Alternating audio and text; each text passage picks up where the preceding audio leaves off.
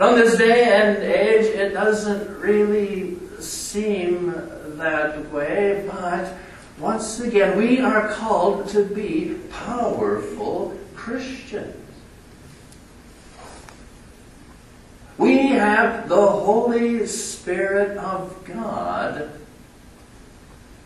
living within us. That is what it really means to be a Christian, that the Holy Spirit lives within you.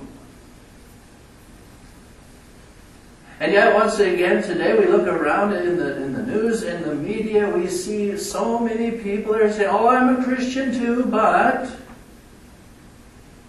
I'm kind of weak. Well, they don't say that, do they?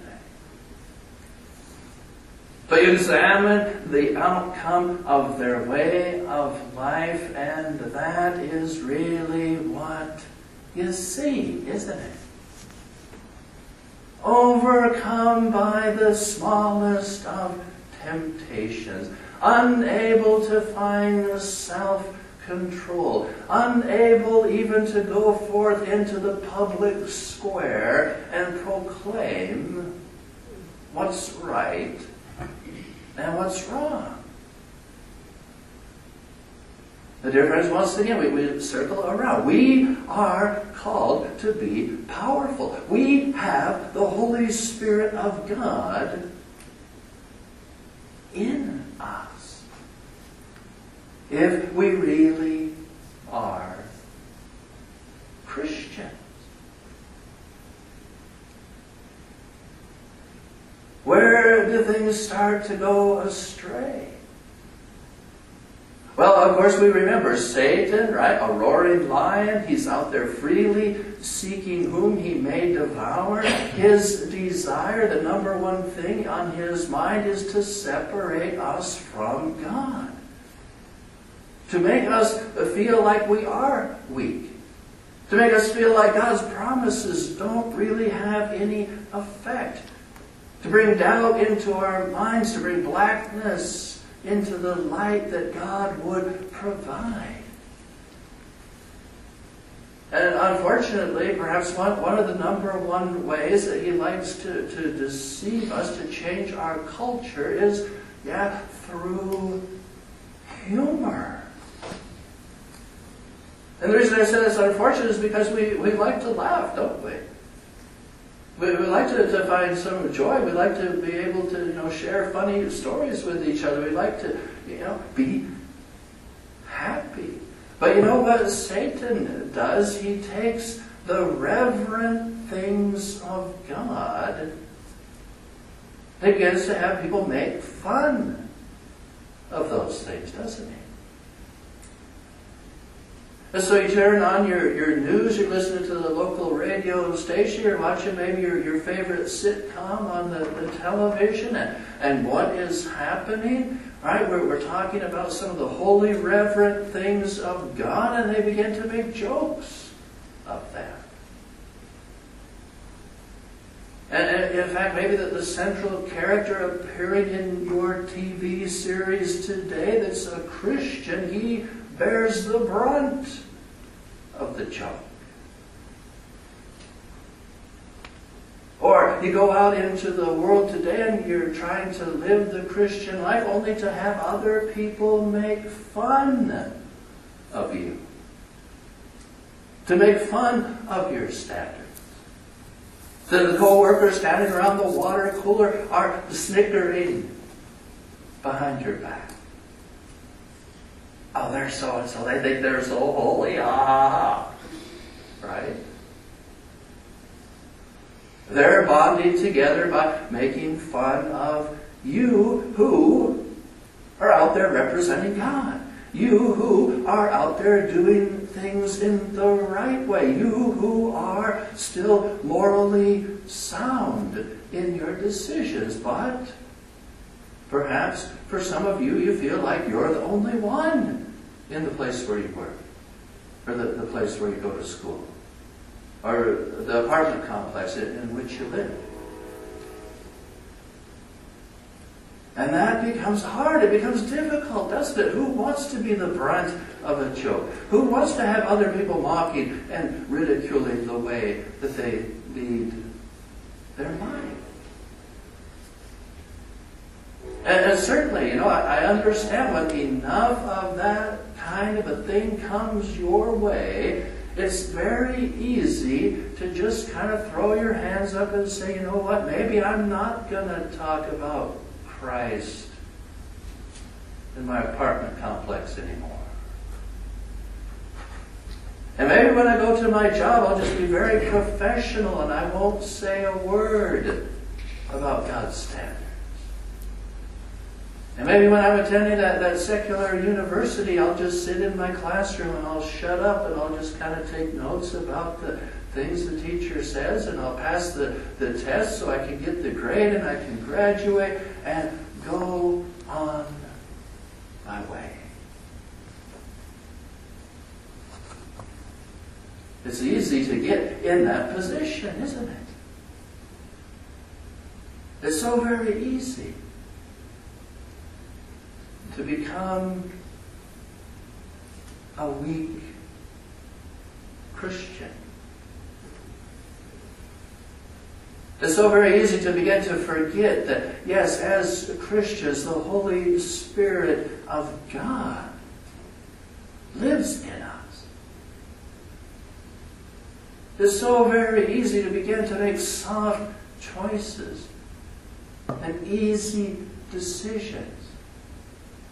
To not bear the brunt of the joke. To just kind of be, undercover, so to speak. I think we've all been there at times, haven't we? The undercover Christian. I don't want to be noticed. I don't want people to pay attention to me. I'm just going to kind of fade into the background. I'm just going to kind of do my job, and I'm certainly never going to speak about Christ unless directly questioned by someone else. And hey, how often does that really ever happen? Right? When is the last time you just were in the store, minding your own business, and someone came up to you and they said, "Tell me about Jesus. There's kind of a glow about you. And you seem like one that maybe knows Him." Right? And so there we are, and we're being undercover, and we don't want people laughing at us, and we're just kind of going through our motions, and we forget.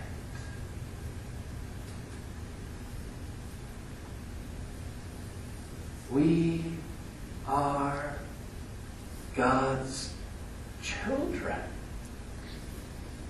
And now certainly God desires for everyone to be saved, and He desires for everyone to come to the knowledge of Him. He would love it if everyone in the world was His child. But let's face it, not everyone is going to be there. And that's why Jesus' words in our gospel for today were so offensive to the scribes and the Pharisees. Because Jesus, He essentially told them, yeah, God's going to give you a couple chances. And yeah, the God you serve is a more forgiving God than any businessman that you ever dealt with. But the time is going to come when you're going to be cast out. Many of you farmers or come from farming families, and if your dad let out a piece of land and the tenant didn't pay the first time, your dad maybe would have come down on that fella right away. He would say, wow, we went through a whole year and he didn't pay what he was supposed to at the end of the year. I'm moving that piece of property to another tenant. Well, the guy in our story, he gives the tenant 3 times, doesn't he? The first servant, they send him away empty-handed. The second servant, they beat him. The third servant, they beat him even more. Well, send my son. The The one who bears the authority of my name, certainly they will listen to him. But what do the tenants do? They murder the farmer's son. They just kill him. And so now Jesus asks the question, what then do you think they will do? And of course the logical response is, right, we're probably going to call it the law enforcement. We're maybe going to raise some mercenaries, right? We're going to go and take back that property from those people that murdered my son. We're going to take some action. And of course the scribes and Pharisees, realizing Jesus is speaking about them, what is their response? It just seems incredible, doesn't it? When they say, well, certainly not. We think we should be able to, just abuse God's Son anytime we want, and there should be no consequence. Everything should be fine. The difference really, within our Lutheran Church Missouri Synod, we teach that a person can lose their salvation. And that makes us a little bit different than other denominations. Other people out there are saying, hey, once saved, always saved, And as a tiny little baby, I got baptized, and so I can commit whatever kind of sin I want, and God will just put up with it. And that's not what we teach. Now, certainly, can we reacquire salvation? Yes, we teach that. Okay? But if a person dies in a lost condition, we don't believe they're going to be in heaven. No matter that they did all these good things for 20 years, but then, they start to lead this other life. And they never came back to God. They never came back to the church. They never once repented of their sin. We believe, like those scribes and Pharisees, that they're going to be lost. They're not going to make it. Until the Holy Spirit fills them once more. See? Can you get it back? Yes, you can. We don't want to see people die in a lost condition. We don't want people to be in that situation. We want them going to meet the Lord with the Holy Spirit in their heart. That's where we want to see people existing. And so again, we ask that question, do you have that Holy Spirit? Well, I think for all of you here today, considering our present culture, that we can probably safely say, you folks that came out today have the Holy Spirit. Right? Because otherwise, fishing, hunting, going to something in the cities, hanging out with your friends, just sleeping in because you deserve it.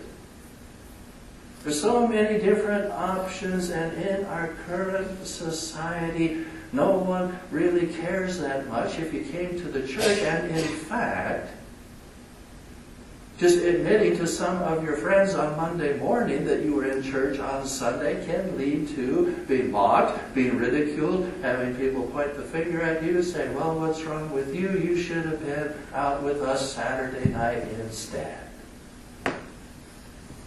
And you would have been too tired to go to church on Sunday. Who do you think you are? Goody two-shoes? Right? You think you're better than all the rest of us? Oh, there's Mr. Perfect. Oh, he goes to church on Sunday. You see?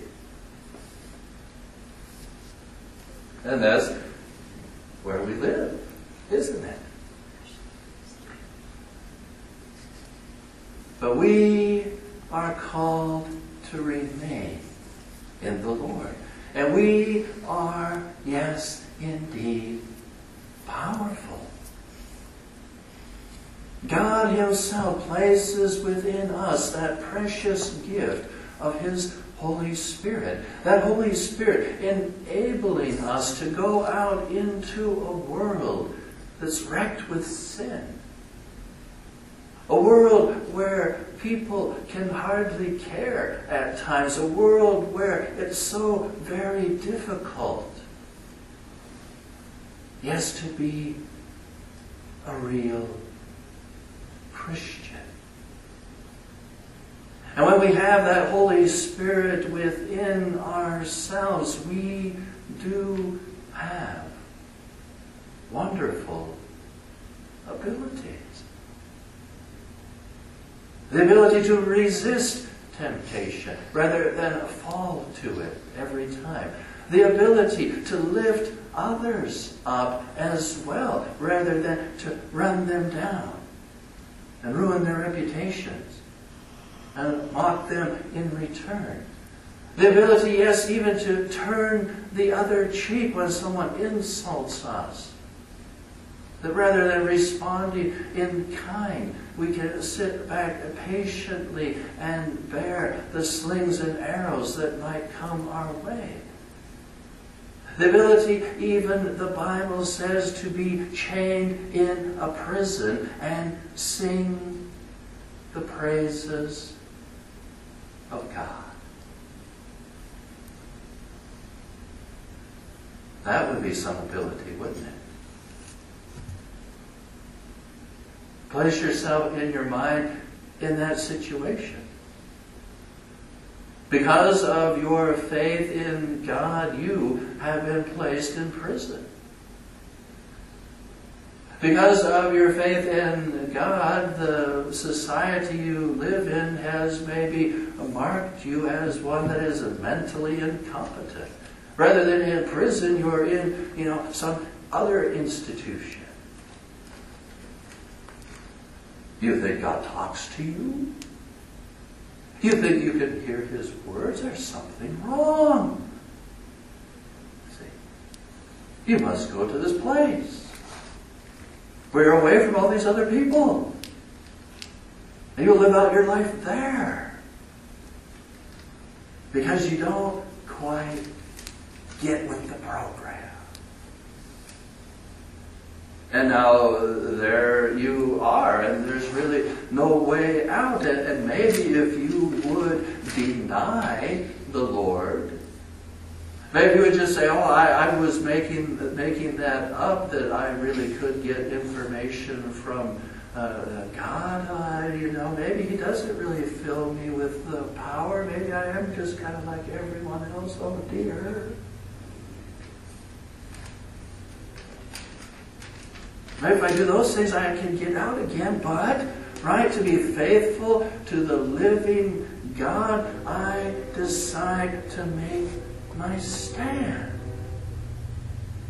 Yes, I believe through prayer I can communicate with the living God. And yes, I believe through reading the Holy Scriptures, God communicates to me in return. And yes, I believe that He provides me power to meet the challenges of today.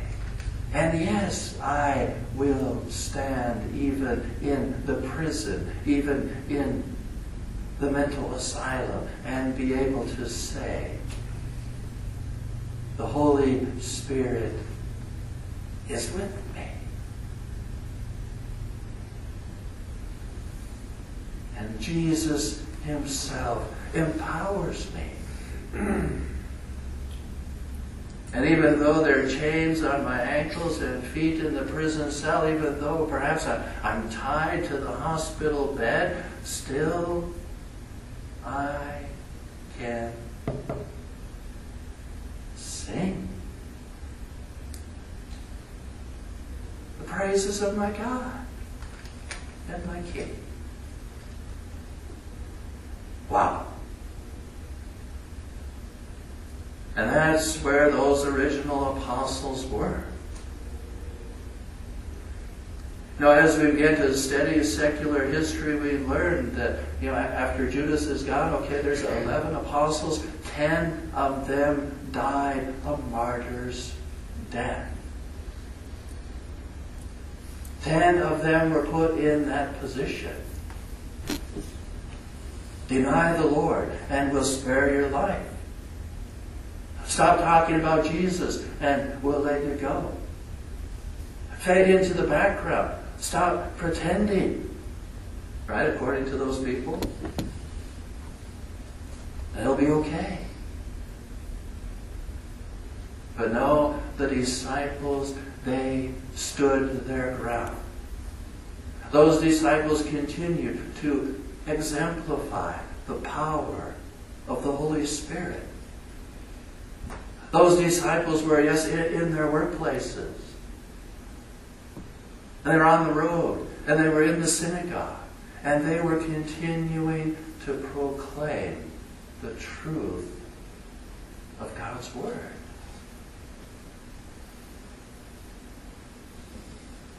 We can do the same, can't we? Now perhaps for some of you, you woke up this morning and you said, oh, it's kind of foggy. Don't like to drive in the fog. You said, oh man, it just started raining. I don't know if I want to go out in that rain. And oh, I got to cross those railroad tracks. To get across over here to the church. And oh, I'm kind of tired, and oh, I'm kind of weary, and I don't really know if the sermon is going to be that inspiring today. And oh, there's people there sometimes. There's that one that kind of bugs me. Right? There's a lot of stuff, isn't there? But the Holy Spirit living inside of you brought you up out of your bed, put you in your car, and got you over to the church. There's power in that. And there's more power still that awaits us who love the Lord. The power to deal with temptations. The power to not respond in kind when others hurt and abuse us. The power to be able to continue to be that example of Christ to our families, to our children, to our grandchildren. That power to be able to stand with Paul and say, follow me, for I follow Christ. Amen. And now may the grace of our Lord and Savior Jesus Christ and the love of God and the fellowship of the Holy Spirit be in your hearts and minds now and always. Amen.